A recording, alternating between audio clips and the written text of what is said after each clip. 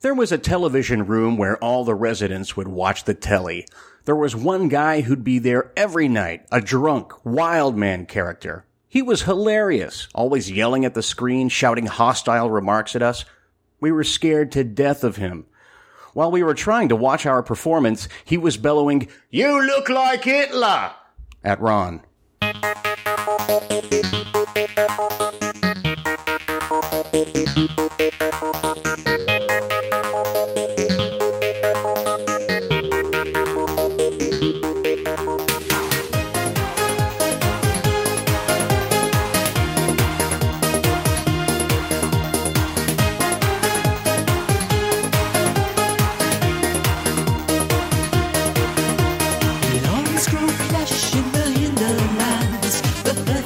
Setting for the one-night stands. The trips are drawn and the lights are out. It's the time to put in practice what you dreamed about. Well, she can show you what you must do to be more like people better than you. I bet your love goes on and on, and the tempo, you know, she lets you know. Welcome back, Mailniacs, to another exciting episode of All You Ever Think About Is Sparks, where our Ronald Coleman makes you blink and our Pancho Villa makes you think. I'm your host and tour guide, Christian Huey. In our last episode, we scrutinized and celebrated Sparks' second and final album for Bearsville Records, A Woofer in Tweeter's Clothing.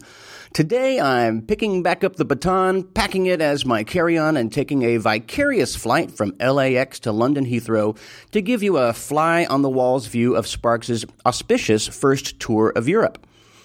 If you recall, producer James Lowe and manager Larry DuPont were certain as a satin curtain that 1972's Woofer album would be the band's big break in the USA. As the year crept on, however, it seemed increasingly unlikely that this would be the case.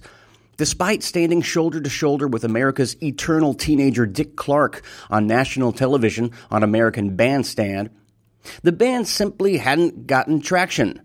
They never stopped pushing for new gigs, and Ron and Russell never stopped putting the screws to the management at Bearsville. Yet, next to nothing. Put another way, they had the flint and the steel, but if you'll forgive me, generated next to no sparks.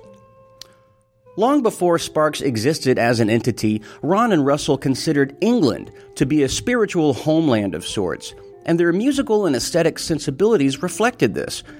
Ron always fantasized of being Pete Townsend, while he looked like a vampire Charlie Chaplin. Russell shamelessly affected a quasi-British accent on stage and on many of their recordings. Even Earl Mankey, far less of an Anglophile than the Mail Brothers, took to aping the locks and the licks of British glam rock idol Mark Bolan. There were hints that this fondness was mutual. A 19-year-old British lad named Joseph Fleury had been a Sparks fanatic since the first album's release and flew across the Atlantic to catch a Sparks gig. He introduced himself to the band as they happened into each other at a New York record store, a day after Sparks' first night of a short residency at Max's Kansas City, which for a time was a Andy Warhol hangout. He informed the band that he was putting together a Sparks fan club, the first ever. Side note, Fleury later became a major character in Sparks' larger saga, but we will get to that in due time. Ron and Russell had already visited the British Isles in their days at UCLA as backpacking tourists, and had since felt the magnetic pull of Great Britain and its countrymen. Miriam and Oscar Rogenson, that's Ron and Russell's parents, had even moved into a home in the Clapham Junction area of London 2 years previous. It took little convincing of Bearsville's bigwig Roy Silver that a mini tour of the UK would pay off for Sparks as well as for the label. But Silver wasn't holding the purse strings to bankroll such an operation. He would have to go to Bearsville's corporate parent Warner Brothers for approval. This is the part of the Sparks' story where, were it not for a delicate balancing act of, and in some cases a mitigation of, conflicting personalities, the tale very well may have ended right there. According to Larry DuPont, Ron and Russell were feeling their oats as artists and performers, convinced of their own greatness and encouraged by internal praise from James Lowe and Larry DuPont, among others. Ron and Russ started making demands of their management and their label. They felt no compunction about storming into Roy Silver's office and laying blame squarely on him for Sparks not enjoying the success they knew they were due. Larry DuPont rushed in to conduct damage control after some of these more acrimonious meetings. But Silver must have believed in Sparks' potential, or maybe he respected and was amused by Ron and Russell's chutzpah. Starting in early autumn 1972, Silver began a subtle, one-man PR campaign with Warner Brothers execs. He would simply drop by their New York offices day after day, flashing the gold medallions adorning his hirsute open-collared chest, and remind the powers that be that his band of young up-and-comers had a slate of engagements to fulfill in Europe, and can he please just get the check cut already? Here's Larry DuPont. Roy's philosophy to get a record company to do something is to talk on a daily basis as though something is happening. You don't ask for things, you talk about when they're going to happen. And sooner or later, somebody screws up. And the screw up here was extreme. Roy Silver's stealth campaign worked. And if Warner Brothers' blind acquiescence was a screw up, there was a serendipitous cherry on top. The WB execs allotted a paltry $10,000 US for the band to use. When Roy Silver left the band in charge of his London counterpart Derek Taylor, the sum was never mentioned, leaving Taylor and his confederates at WB's daughter label WEA, that's Warner Elektra Atlantic, Bearsville's European sister label, with the impression that Sparks was given a blank check. Another side note, Taylor was immediately charmed by the males at their first meeting at Silver's home in Hollywood Hills when they gifted Taylor a Beatles bobblehead Ron and Russell had inherited from their parents' novelty shop, the Gilded Prune.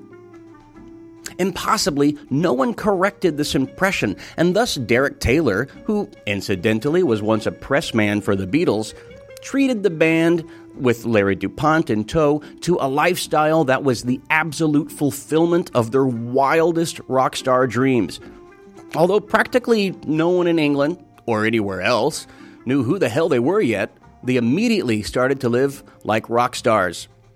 It's crucial to keep this in mind as Ron, Russell, and company boarded that first plane across the Atlantic. Among all the anxious rending of clothes, the accusatory and desperate gnashing of teeth, the cloak and dagger games with piles of money at stake, the absolute conviction that this was a make-or-break moment for the band Sparks, the album that they were leaving to promote still hadn't even been released yet. When the plane touched down in London, Miriam and Oscar Rogie Rogenson made for a resplendent-looking welcome committee. They're at the arrivals gate at London's Heathrow Airport. They must have been proud of their boys. The Rogensons looked the part of a UN delegation welcoming visiting ambassadors to the Queen's England. The couple was impeccably dressed, received the lads as someone blasted Sparks' music on a portable tape recorder there at the gate. The welcome was indeed a warm one. Although the band plus DuPont would not be lodging with the Rogensons, not enough space, Miriam and Rogie took them out to dinner or to see the local sights whenever they could manage it. And it must have been dear.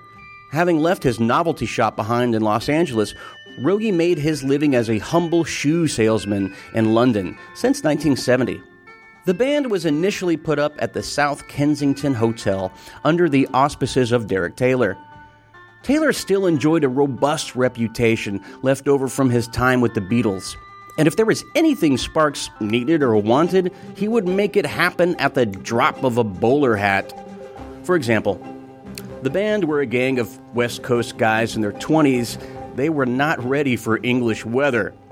Taylor had them suited in warm leather overcoats at the expense of the record label. When the band was hungry for a good meal, Taylor treated them to London's finer eateries. Taylor wasn't just giving first-class treatment to the guys because Roy Silver instructed him to.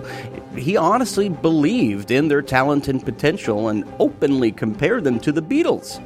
And that comparison carried weight coming from him. There was no way for this pampering not to go to the guys' heads.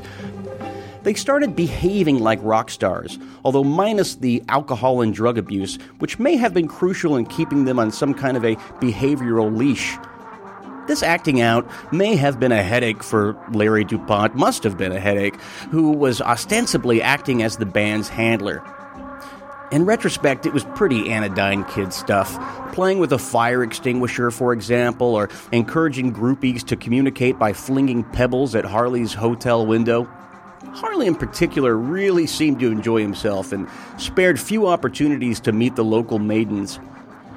Conversely, Jim Menke did not travel well and would spend most days seeking the refuge of his hotel room in quiet solitude. When Sparks stepped out into the streets of London, once they were protected from its uncongenial weather, they saw the youth of England deep in the thrall of the glam rock movement. While their fellow countrymen back home still had yet to shake off the last vestiges of hippie-inspired blue denim grittiness, the young people of London looked like they had landed from another planet. Outrageously coiffed and dyed hair, shiny threads with wide lapels, bell-bottoms that spanned entire postal codes, platform shoes that must have been a broken ankle just waiting for a reason, and an openly hostile attitude to traditional forms of gender expression. This was London in late 1972. Ziggy Stardust and the Spiders from Mars had most definitely landed, and they were interbreeding with the Earthlings. Ron and Russell couldn't have been more enchanted by the whole scene. Back home, no-frills southern rock by the likes of Lynyrd Skynyrd were on the rise. Here, acts like Roxy Music and Queen were taking challenging postmodernist stances and sounds. They were blending genres, old and new, and embracing artifice as an aesthetic. Sparks could thrive in this greenhouse of pop weirdness. But first they needed an actual gig. Enter John Hewlett, Sparks' de juris manager for the UK and Europe. John was tapped by Roy Silver to line up work for the band and talk them up to promoters.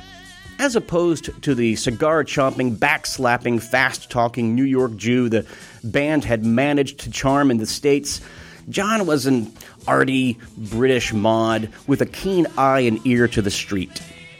Ron and Russell were also fans of his surreal 60s band John's Children, so named so that management wouldn't fire John when he revealed himself to be a weak bass player, and liked that he also had ties to the Beatles and Apple Records. Throughout Sparks' entire European sojourn, somewhere around 2.5 months, Hewlett booked the band into 30 gigs and a handful of TV appearances. They started off slow, about 2 shows a week, but this gave the guys a chance to acclimate to their surroundings. Meanwhile, the record label in the UK, WEA, picked up the check when any expense, no matter how big or small, incurred. Rockstar camp was what the band called their present circumstances, and that wasn't really far off the mark. For his part, John Hewlett's initial impression of Sparks was decidedly ambivalent. "I liked them all," Hewlett later relayed. "They had their act together, but it was obvious it wasn't going to work because it was an act rather than a band. It was contrived, and intentionally so." Sparks started their ad hoc European tour with a residency at the Pheasantry, so named because the space was once used by King George III to raise pheasants. The Pheasantry was a hugely influential venue in the mod era, but was held in a bit less esteem by Hewlett and others in the know by 1972. In Hewlett's view, the Pheasantry was where a band played if it couldn't get booked at the marquee. It was, however, a gig, which was all the more notable, since according to Hewlett, quote, "most people thought they were a bunch of shit." Well, shit or not, Sparks' image was emblazoned in the doorway at the Pheasantry, and they were sharing the same performance space visited by heroes like Lou Reed and up-and-comers like Queen. Side note here, although Sparks professed not to be terribly impressed by Queen in 1972, Jim was taken aback by Freddie Mercury's performance. Quote, "That guy is really weird. He's acting very gay." Harley especially took a shine to the pheasantry. Even on non-performance days, he would rock a bar stool and chat up the ladies, with whom he would share bottles of champagne. Often Earl would join him, and a visibly charmed bartender dutifully sent the tab to the record company each time.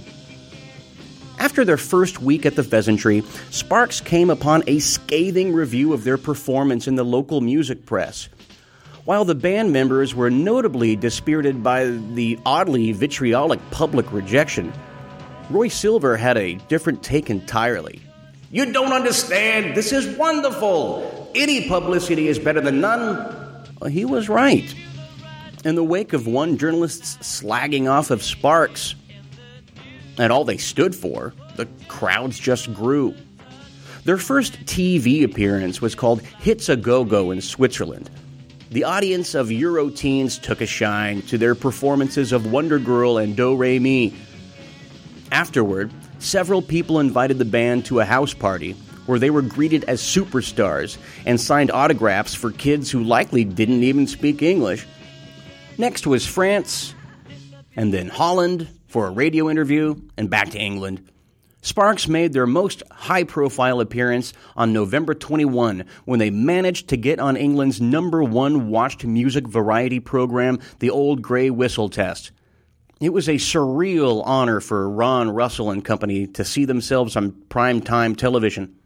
Unfortunately, the other guest booked that night was Neil Sedaka, who was angling for a comeback, and during his interview with host Bob Harris, both agreed that Sparks was most definitely not their thing. That sentiment was echoed by a drunk reveler at the band's hotel who had watched their performance on the same lobby television and bellowed, "You look like Hitler!" to Ron's startled face. So, no. It wasn't a universally positive impression Sparks were making in the UK, but it was definitely an impression. Getting your band booked on Old Grey Whistle was the aim of every manager and record exec in the UK, and with Hewlett's help, Sparks had done it. Absolutely everyone was watching, even if that was only because England had 3 channels and there was nothing else to watch that night. Suddenly, the Marquee came calling, and they began a residency there. Things hit a slump when Russell's voice was taken captive by a cold virus, but he soon bounced back, and so did Sparks' performance schedule. The highlight must have been when they opened for the Kinks, who were playing a few dates in their home country after having returned from an American tour. Not long after that, Sparks opened for Electric Light Orchestra, most definitely an act on an upward trajectory. Larry DuPont really felt like the band were on the very precipice of breaking huge in England, and the marquee shows were attracting bigger and bigger crowds. Not to mention the fact that Woofer was about to be released in the UK, and Sparks was primed to capitalize on the event. Considering all that, DuPont was understandably miffed when Russell convinced the band to cancel a show at the Marquee and play a show instead at a club in Zermatt, Switzerland, because Russell had met a girl there whose dad was the owner. As luck would have it, by the way, that show itself became a bust due to the promoter's son hurriedly driving the band to the venue to make the gig in time and ultimately driving them into a ditch. DuPont was also irritated by the record label WEA for not releasing a single. Wonder Girl had been out in the States for months, and although it hadn't sold great, it did grant them exposure they likely wouldn't have had. DuPont tempered these feelings of aggravation by reminding himself of the unlikely coup they had pulled by keeping WEA in the dark about the laughably feeble budget Bearsville had granted them. A frustrated Sparks made a flight from Switzerland back to London in time for WEA's Christmas party. They spent Christmas Day with the Rogansons and then finished up their residency at the Marquee, hoping to make up the dates that they had missed. But there was to be one final cancellation. The day before Sparks were due to play their record release party at the Marquee in mid-January 1973, the band's tab had finally showed up in WEA's inbox. And the kicker, the U.S. label had only okayed a budget of $10,000, remember. The band had easily rung up 5 times that amount over 3 months, maybe 10 times or more. The final balance remains a mystery. What is known is that Sparks plus Larry DuPont spirited away, literally thieves in the night, on the next available flight to LAX.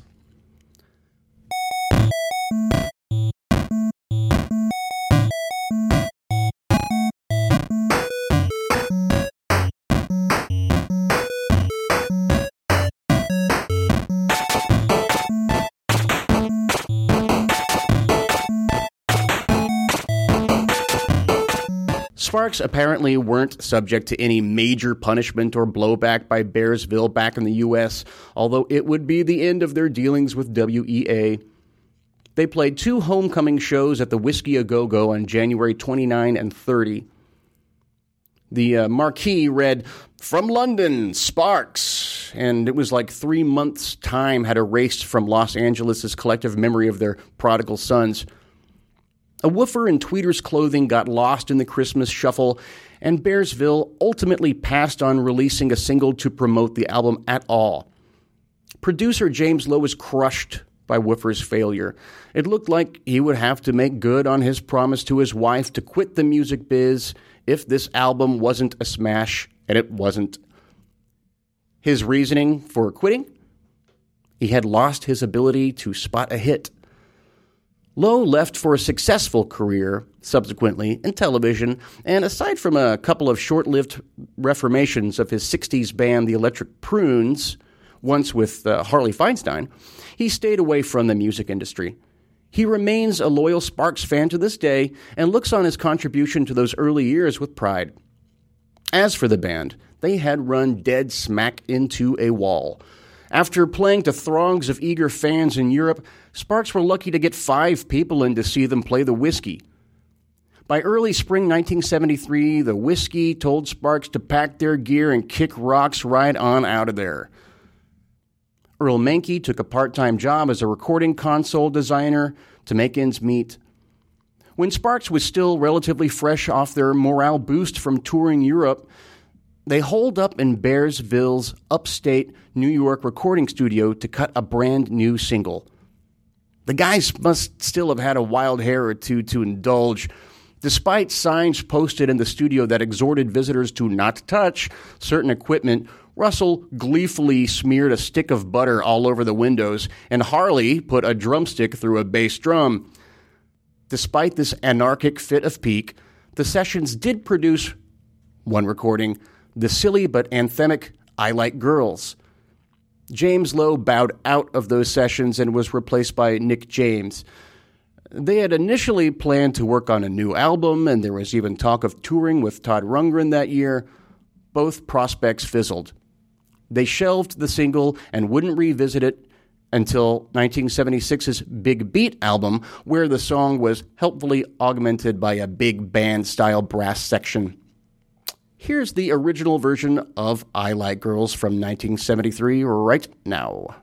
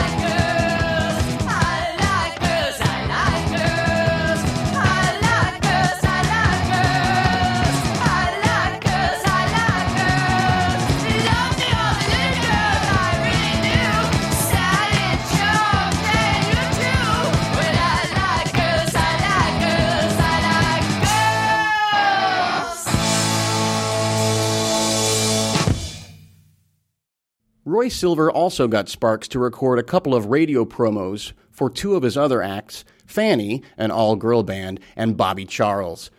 Friend of the podcast, Rud Swart, was kind enough to share those with me, and I'm going to play those right now. Give us a nice bass tone on this. Most groups have boys, some groups have toys. Fanny has boys, but no boys.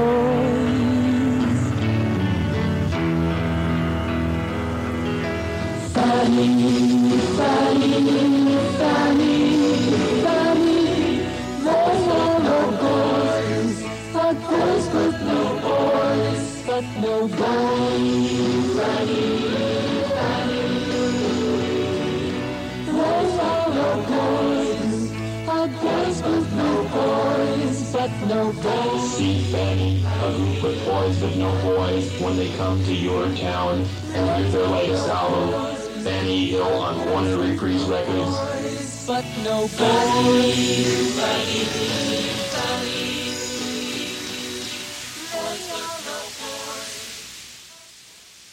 If your ears are looking for something very different, try Bobby Charles. He's very good and different. Who is Bobby Charles? Don't you know? Is he any good? I think so. Should we buy his album? Yes, today Where can we all get it? at record stores it's Bobby Charles. He's very good and different. Yes, Bobby Charles is a new album on Bearsville Records, distributed by Warner Brothers Records and Tapes. It's Bobby Charles. He's very good and different. But I got to hurry up before I go too old and I want I'm hanging out with the street people. Bobby Charles. He's very good and different. By spring 1973, Sparks as a working band had creaked to a halt.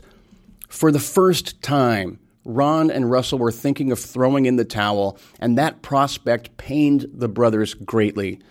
Larry DuPont later lamented, quote, "It was the only time I ever recall seeing a sense of true hopelessness in Ron's eyes."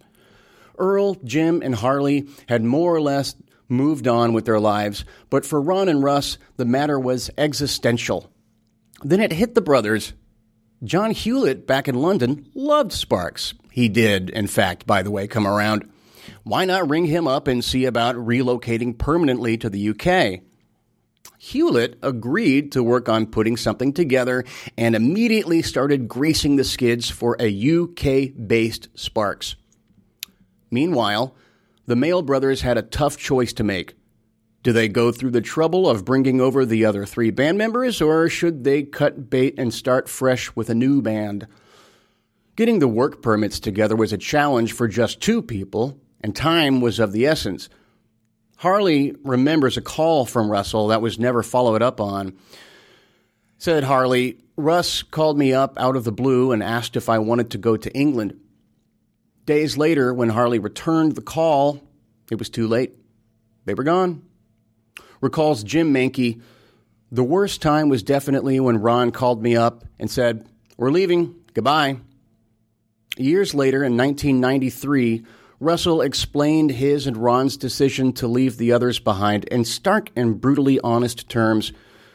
Said Russell, "We had to decide whether to save the relationship with our college buddies or cause a lot of resentment. We said, fuck 'em, and jumped on the first plane." Sparks never again would show any pretense of being a real band, at least not one that in any way resembled a Democratic outfit. From this point on out, Sparks was strictly a vehicle for Ron and Russell to follow their whimsy, and would feature only Ron and Russell as permanent members. So, what became of the rest of Sparks Mark I? Harley Feinstein got out of the music business, earned a law degree, and opened up a practice in San Diego. In the early 2010s, he formed a band with his wife and a few other veteran musicians where he would get to revisit old Sparks songs, as well as other glam and new wave hits from the early to late 70s. In 2006, he reteamed with James Lowe to record a comeback album by the Electric Prunes. You'll get to hear from Harley at length after this portion of the podcast. Earl Mankey stayed in the music business and became a sought-after producer and solo artist in his own right. He earned a minor hit in 1978 with Mau Mau, released a couple of solo albums in the 1980s, and produced such legendary acts as Concrete Blonde and Helen Reddy. He would work with Sparks once more on the 1975 B-side England. Speaking of Concrete Blonde, Jim Mankey was an integral part of the seminal alternative rock band from the very beginning and has been responsible for much of that band's signature sound. Larry DuPont exited the music scene and became a highly respected photographer and graphic designer. Roy Silver went on to find massive success managing the comedy and musical career of Bill Cosby. Luckily, I'm sorry to say, Silver passed away in 2003, some 12 or so years before the name Bill Cosby took on far darker associations. Albert Grossman stayed with Bearsville Records until his death at age 59 in 1986. After Sparks, he went on to help shape the careers of bands including NRBQ and the DBs. His time managing Bob Dylan remained his crowning achievement. I want to thank all you guys for listening to my podcast. Please like us on Facebook. Be sure to check out our page there. If you're a Sparks fan, I'm sure you are, definitely join the Indiscreet Sparks fan page on Facebook. And, of course, you can email me directly at podcastsparks@gmail.com. Thanks so much, you guys. Now, stick around for a really nice, in-depth, generous interview with Harley Feinstein.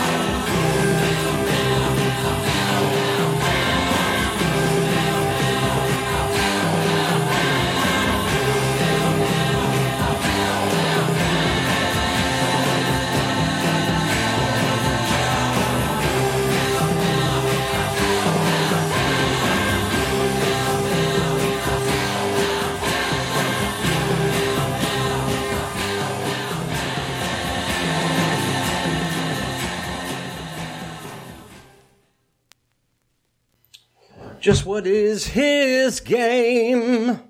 No more Mr. Nice Guys.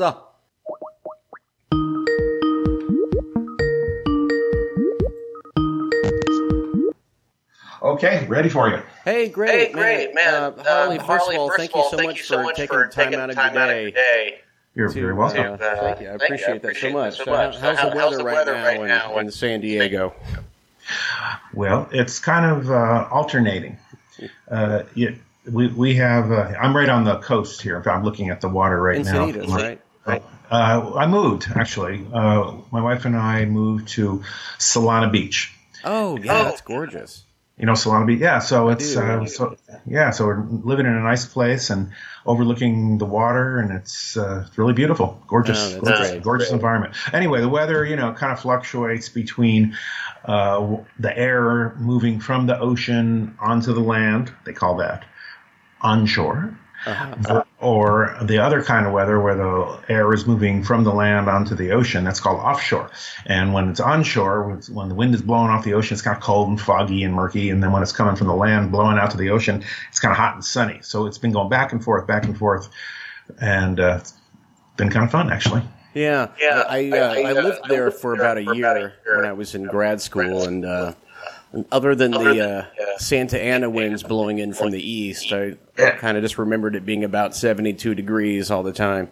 Yeah, it doesn't change that much. Yeah, definitely. Well, anyway, like I said, thanks so much. So I just wanted to, just borrow a few minutes of your day today for my my Sparks podcast, and I had been watching a bunch of YouTube videos of some shows that you had been doing with your current outfit, Crash 74. And I didn't realize that you guys, hadn't just been keeping to a Southern California circuit, but you guys did some shows in London a few years ago as well. Okay, well, let me give you a little explanation on that. Sure. Back around,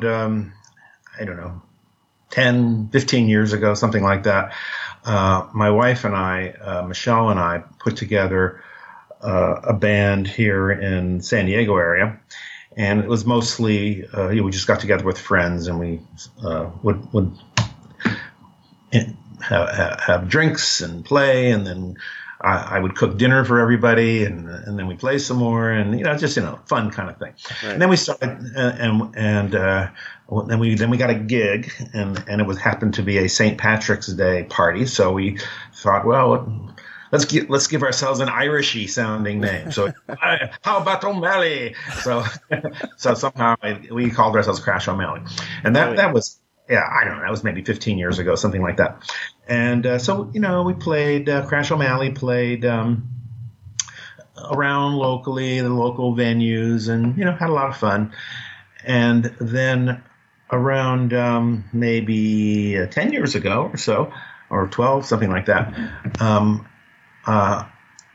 I started to get into contact with the drummer of another band in England. Okay, I don't know if you know an English band called the Rosillos. So I hadn't before, but I just, as of this morning, started reading up on them and listening, and I think it's you guys make a pretty good fit together.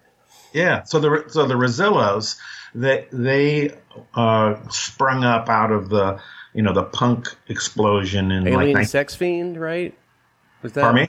What was one of them a former member of Alien Sex Fiend? Well, one of the members of Crash 74 was a member of the Alien Sex Fiend. That's true. Right. Stevie Savage. But going all the way back to 1976, there was this band called the Rosillos, and they kind of sprung out of the whole punk phenomenon in like 1976. They were actually in Scotland, and they were really good band. But they had the whole punk attitude of discontent and anti-authoritarianism, and as good as they were, they just really pissed off the record company Sire Records. I think they put a cake on Seymour Stein's wife's head. They just did, yeah. That's and they punk, were baby. Yeah, so that it's like we want to get out of our record deal. Good riddance. so Sire cut them loose. And then they formed another band called the Revillos with a V instead of a Z. And the difference is they had a really good drummer named Nicky Forbes. Uh-huh. So over the years, I was a big fan. So I really liked the drums. I liked Nicky's playing, and he and I became friends online back in the MySpace days. And so Nicky came out for a visit about 10 years ago, and we kind of took Crash O'Malley and added Nicky Forbes to the mix and played a couple of local gigs, and it was so much fun, and I thought it sounded really good. And then we thought, oh, that's so great. Too bad you're all the way over, in England, and we're here. And anyway, the next year, Michelle and I and our bass player, Paul Jensen, we flew to London, and Nicky over there in London put together English musicians. One of the guys was the one guy you mentioned, Stevie Savage, yes, from Alien Sex Fiend, and Lee Sullivan, who actually was in a Roxy Music tribute band, and but a famous artist, cartoonist, who's the official cartoonist for for Doctor Who, and then another gentleman on trumpet named Lynn Thompson. He goes by stage name Dexy D'Angelo. So we put on shows. We rehearsed in London, and we put on shows there. And it was great. We did about half Sparks songs and half Ravillo songs because, Nicky was from the Ravillos. Right. And we played some gigs, and we did one in London at the club, the 12 Bar Club near Covent Garden. And we sold out, and it was so much fun. Wow. They knew all the words to the songs, especially the Sparks songs. Yeah.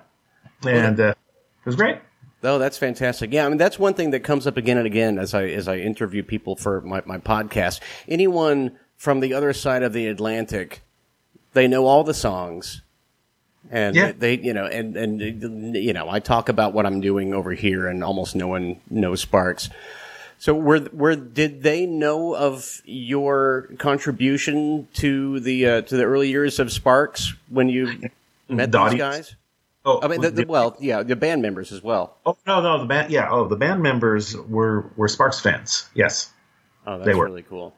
Yeah, they were. There's a lot of Sparks fans in England, and before the internet came up, between when I left Sparks, which was in 74, and then when like MySpace came out, whenever that was like mid-90s maybe, or whenever that was, whenever the whole internet thing came, MySpace. Yeah, I was really kind of completely unaware that there was any interest in Sparks, and I certainly was unaware that there was any awareness or interest in my role in Sparks, that's for sure.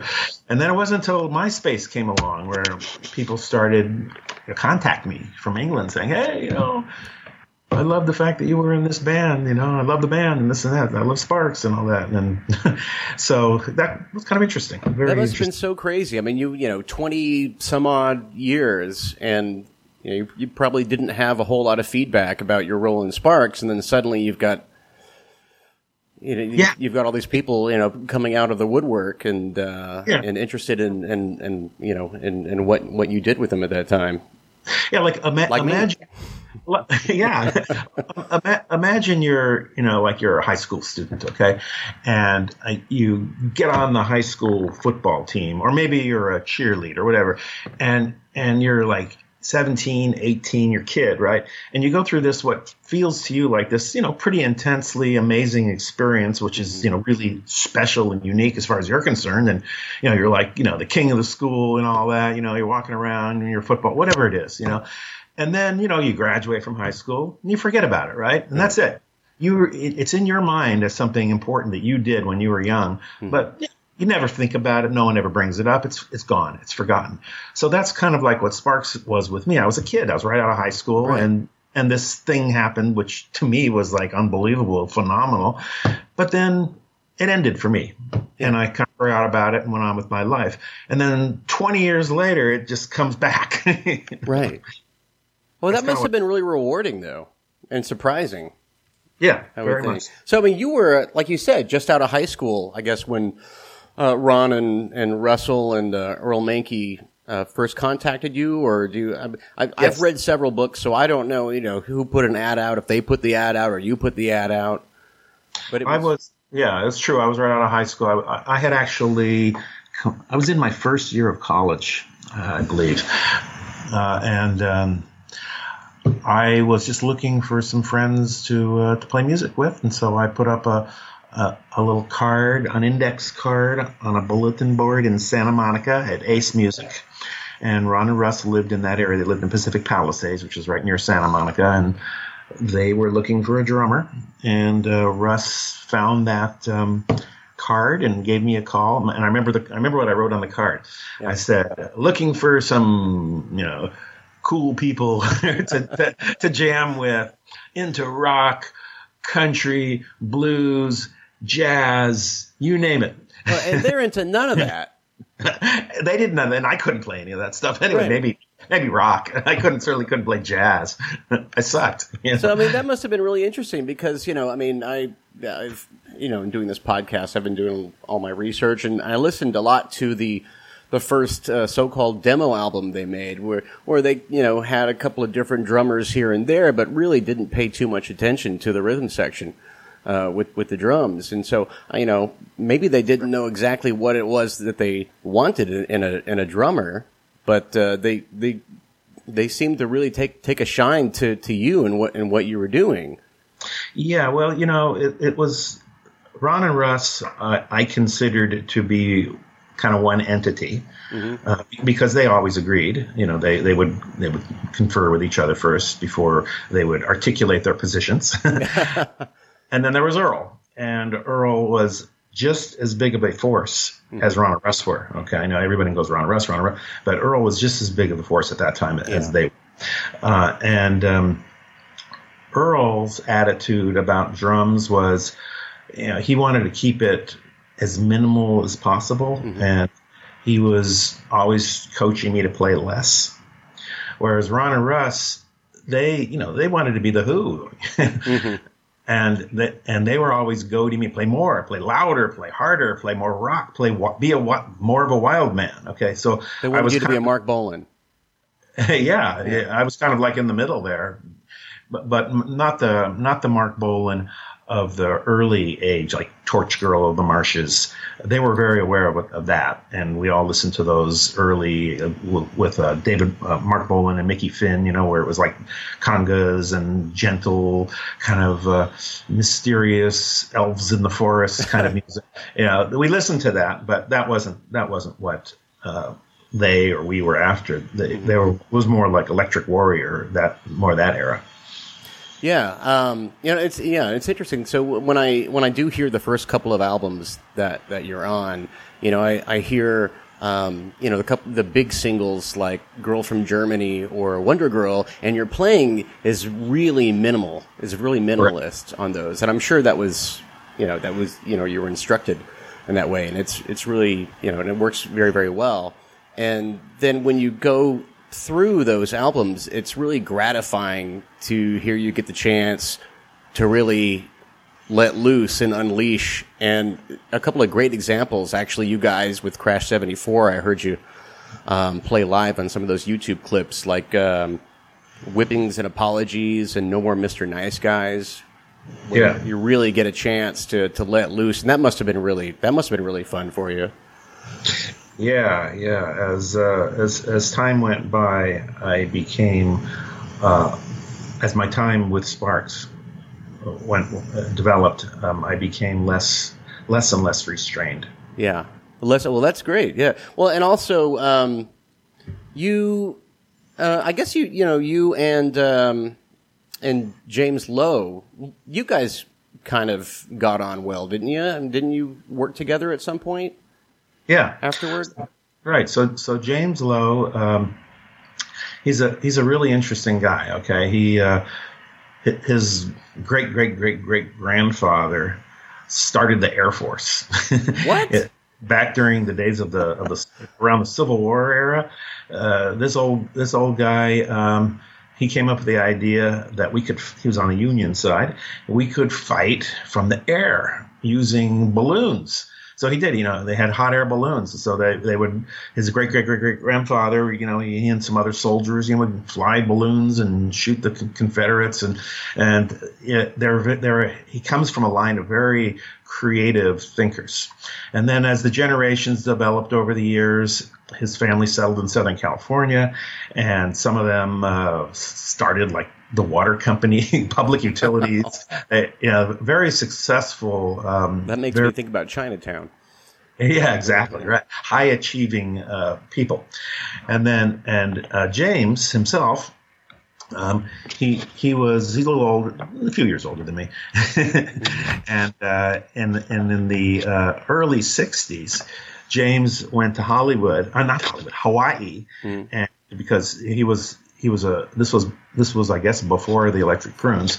He was typical Southern California surfer dude. He was the archetypal of the blonde hair. He looked the part. He acted the part. Dude. So he went to the North Shore in the early 60s. Went to the North Shore of Oahu, where that was like the center of the surfing universe.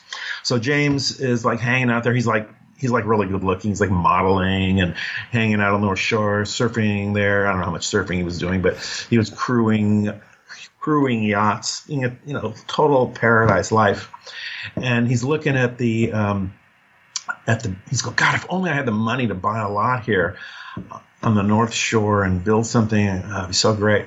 Well, fast forward 40 years later, after the electric prunes and Todd Rundgren, all that stuff, he's pretty much retired. So this is pretty recently. Yeah, we're talking actually in the 80s. Okay. He finds this like 30 acres up in the hills north of Santa Barbara and buys it for like practically nothing. Well, during the decades after that, Michael Jackson buys the hill next to him and starts Neverland. All these movie stars move to the area. So his real estate here is like goes up to worth millions and millions. James builds this beach house on the hilltop there, and then wound up in 2008, right when the crash occurred. He sold it right before the real estate crash occurred, and buys this awesome beachfront property on the North Shore, not of Oahu, but in Dominican Republic, because by then he's like a total windsurf and kite surfing fanatic. Too old to wave surf, but now he's into kite surfing and windsurfing. And so he's there. He's living in this tropical paradise. So along the way, he and I became good friends. And you know how there's like different philosophies about how to put together a group of people to make music. Okay. Am I rambling too much? No, not at all. Go on. All right. Okay. No, you're good. Yeah. So one of the ways, one of the motives or the philosophies of putting together a group of musicians to make music is you just are affiliating with friends, with people you like. And if good music comes out of it incidentally, great, so much the better. But the main thing is the relationship. Mm-hmm. Well, that's what James and I did. We really liked each other. We were friends. So, and he wanted, he was working on reviving the Electric Prunes. So he said, well, you can come and play with us too, come and record with us. So at that time, that's when he was living in that mountaintop retreat in the hill next to Michael Jackson's estate. And you could hear the choo-choo going doo-doo. And he had a recording studio that you had to hike to, this treetop recording studio, and that's where we recorded, and it was pretty fun. It was really fun. So you're talking about when the Electric Prunes released a sort of like a revival album 12 or 13 years ago or so? Yeah. It wasn't the initial revival album, but it was maybe the next one. Okay. Well, that's great. Yeah. And reading all the sources that I've been relying on for the podcast that I'm doing, I keep getting this sense from James Lowe that he was so in love, especially with the second, with Woofer and the Tweeter's Clothing, so in love with that album that he was sad to see that go. It's like the big one that got away, and so I'd wondered what he had done after that. And I guess he got into the movie business. Is that right? Yeah. After, what he told me was that he was so sure that Woofer and Tweeter's Clothing was going to be big. Yeah. That when it wasn't, he said, "Oh, screw this! I don't know anything about the music business. If this isn't going to be big, nothing's ever going to be big." So he was a true believer. Yeah, he was a believer. He was a true believer. He really got into it. He did an excellent job on producing that album. So yeah, he got out and switched over to making television commercials. Oh, gotcha. Okay. That's an interesting kind of coincidence there, because I think you guys, when you did that, what was that short little song on that album? The Batteries Not Included. Oh, yeah. I think that there was some thought that might be a commercial itself for the album. Oh, maybe. I never heard that story. I had been wondering about that, because I read that it was intended to maybe be a promotion for the album itself, and I don't know if that ever came to fruition. Never heard. But at any rate, yeah. So I mean, I know, Harley, you've done tons of interviews answering the same questions over and over again about your time with Sparks, and And I've listened to a lot of them, so I don't need you to repeat yourself. But it was when you first started with them, I mean, like you said, you were what, 18, 19, something like that? You were just out of high school? Right. Right. So, I mean, had you played live with a lot of bands at that point? No, I had only played with my friends at my house or their house. I would bring over my drums, or they'd bring over their guitars, and we would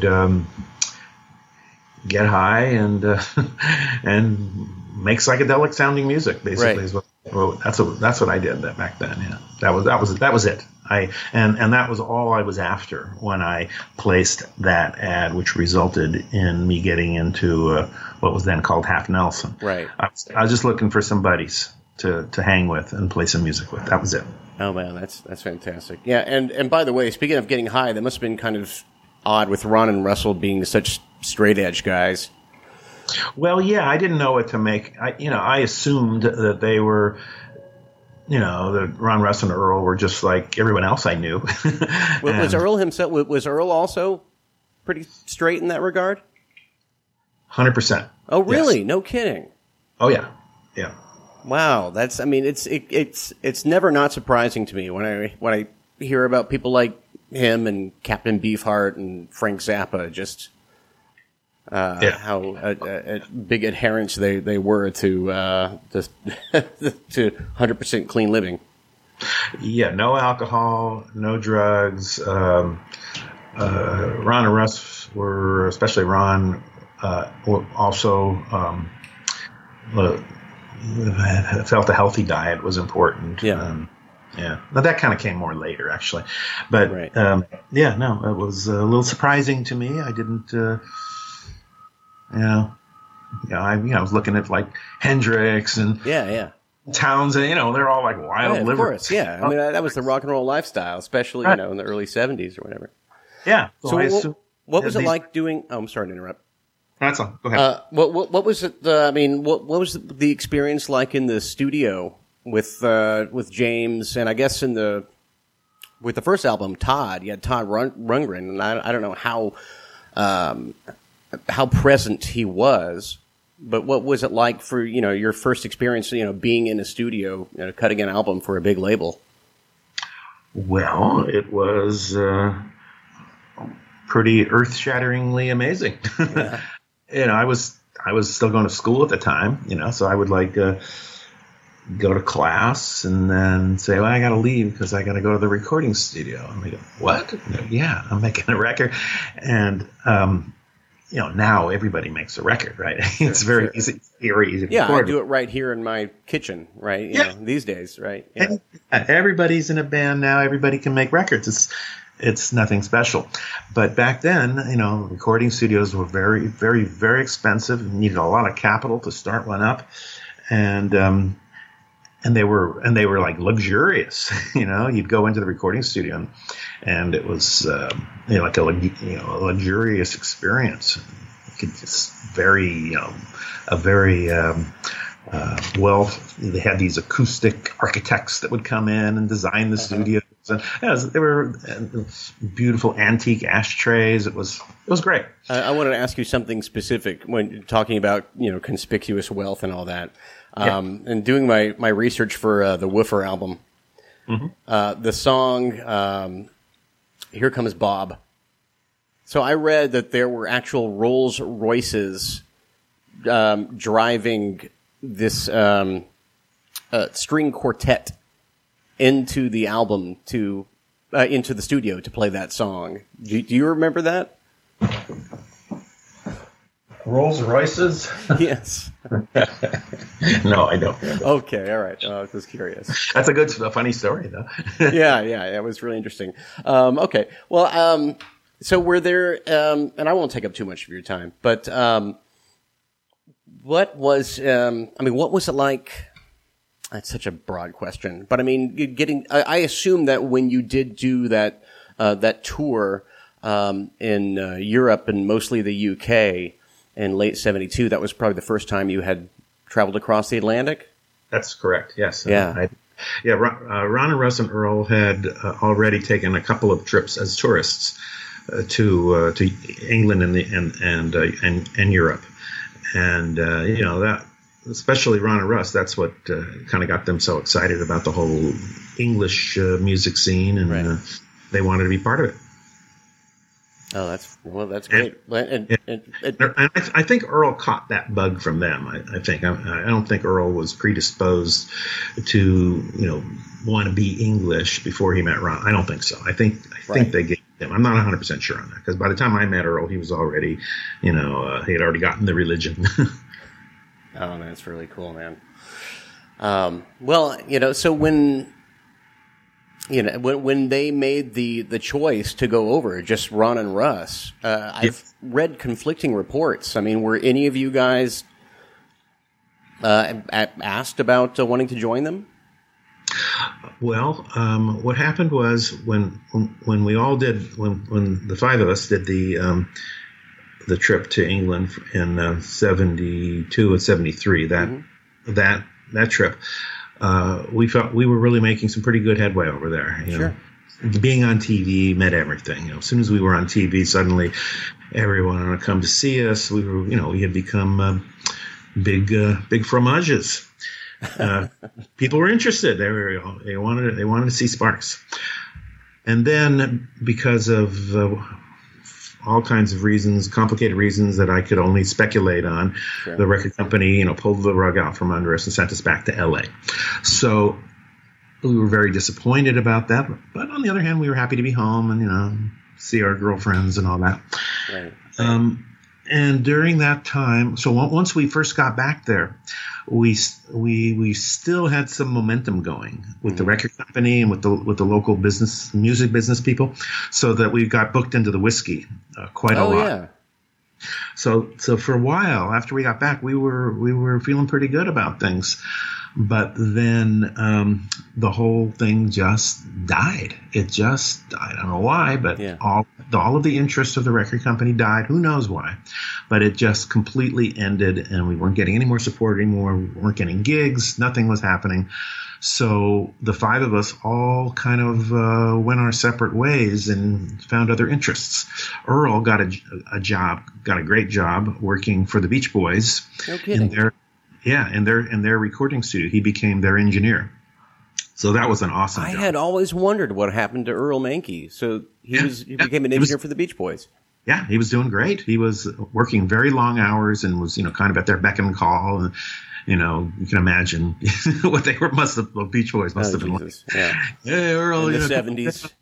We want to record something. Okay. And then Ron and Russ. Just get a full orchestra in here by tomorrow. Right. Yeah. So, Earl's a very, very competent man. He had a degree in electrical engineering from UCLA. I mean, the guy was really accomplished. And Ron and Russ, I kind of lost contact with them. We weren't really in touch with them. And then, I was really into skiing. Okay, that was what I got into. I think I read about that too. A ski nut. All right. So then one day I got a call from Russ, and he said, hypothetically speaking, if we could go back to England, would you go? And I said, oh, God, I have to think about it. So I thought about it, and I called Russ back a few days later, and I go, yeah, the answer is yes. But I was hesitant. Because I was kind of happy here in Southern California and wasn't sure I wanted to go back to England. But I said, yeah, I would do it. And he goes, okay, duly noted or whatever. And then I didn't hear from him for months. And then one day, my girlfriend's, a friend of a friend, he said, hey, Harley, I saw your buddies, and they were having a garage sale. I go, they were? He goes, yeah, they're selling all their stuff and they're going back to England, they said. I said, what? He goes, yeah. That's what they told me. That everything must go. All their knickknacks and everything that they collected over the years, are selling it out on their front lawn, and they were moving out of the house, and they're moving back to England. Mm-hmm. And I said, really? And then the next thing I knew, poof, they were gone. Mm-hmm. So then I didn't. And so, at that point, my attitude was Sparks had kind of already maybe broken up. Okay. before Ron and Russ picked up the ball and went to England, it really wasn't clear to me if Sparks was still a band. I mean, we weren't in contact with each other. We weren't playing. We weren't practicing. We weren't talking about it. We were all doing our own things. And, if you had asked me if the band was still together or broken up at that time, I said, I'm not sure. I don't know. Maybe we might get back together. I don't know. Yeah. So what was left was the brand, the name, the trademark, Sparks. That's all there was really at that point. And the albums and then the goodwill and there was still the record contract. So Ron and Russ. I'm sorry. Was there still an active contract? Yeah, we were still. I believe so. After Woofer. That's a good question. There was the management contract was still in effect with our manager. Was the record Albert Grossman, right? Yeah. I don't know. That's a good question. I don't know the answer to that. Whether the record. I've been trying to get a copy of the record contract for years. And I haven't been able to get it. Yeah, I would like to get a copy of that contract because there's anyway. So I you don't know deal with a lot of contracts these days. Well, I've been a lawyer for like 40 years, so I read a lot of contracts. Yeah. Oh, for that long? I didn't realize. Yeah. So anyway, so boom, they're gone. And I thought, well, okay, I guess that's the end of the band. And then one day, I receive an envelope, a large manila envelope in the mail. And it was from Russ. I'm thinking, what? Why is Russ sending me this big, large manila envelope? And I open it up, and out spills a pile of news clippings from Melody Maker and New Musical Express and all the trades, and everyone had it. Sparks is the biggest thing. This town ain't big enough for the both of us, and here's he's sending you all this from England. This was in like 74, 75, something like that. Yeah, after they went back to England and they recorded and they released This Town Ain't Big Enough for the Both of Us, which exploded. But I didn't know. And then I get the envelope, and then wow, my God, they're big stars in England. And then they came to this country to Santa Monica and played a gig, and we all went. And then I saw firsthand the phenomenon. That's amazing. What do you think his point was for sending that? I don't know. Yeah. I think he genuinely wanted to make me aware of what happened. Share the good news. That was my. Right. Yeah, it's a good question. Yeah, it wasn't like nah. Look how good we are without you. I certainly did not perceive it that way. I thought he was sharing the good news. Well, I think it's really fantastic that you're after all these years, getting your due, and you're getting to re-explore and re-express all the stuff that you got to do with Sparks in that era with your band right now. Are you guys? Do you have like do you have any tours, like a tour date set right now, or to just keeping it pretty casual alongside your law career? Oh, for my music I'm making now? Yeah. Oh. Yeah, no, it's about as casual as you can get. Yeah, yeah. The main band that I play with these days is the one called Wag Halen. Okay, you probably saw some. And that's the way that started. About 10 years ago, we put together something for a party. Just joking around. We sucked. I never even liked Van Halen, to tell you the truth. Yeah, I'm not a huge fan either, but whatever. Yeah, but I was aware of them. I knew some of the songs, and one of the guys in this group that wanted to put this thing together, he was able to do a really good David Lee Roth. Okay, he's just kind of naturally had that personality, and the guitar player could kind of sort of play some of the Eddie Van Halen licks. Yeah, so we put this thing together. We played at a party, and we had so much fun that we sucked. Oh God, we were awful. Well, how long had this been? Like since you had played the last time when you? Well, how long had it been? Well, I had been playing, with the band with my wife at the time. So I was playing pretty regularly. So I was playing pretty well as a drummer at that time. But I after Sparks, I didn't play until 1995. Oh, no kidding. No, that's when I started playing the drums again with some friends. And then so this was maybe 10 years later when this Wag Halen thing started up. And so we've become a kind of like local legends in North County, San Diego, Wag Halen. So we can, if we announce that we're playing a gig in a local place, it will be packed. It will be just packed. That's amazing. Partying people. They love us. It's so much fun. One of the things we did was our bass player in Wag Halen was an accomplished musician, and he has 8 Grammys to his credit. Oh, wow! Who's this? His name is Chris Goldsmith. Okay. And so he was our bass player, and and he was like the president of a place called the Belly Up, which is the one of the premier venues in San Diego County. So that right away gave us a lot of connections, and then he's he's got 8 Grammys. He produced an original recording that we made.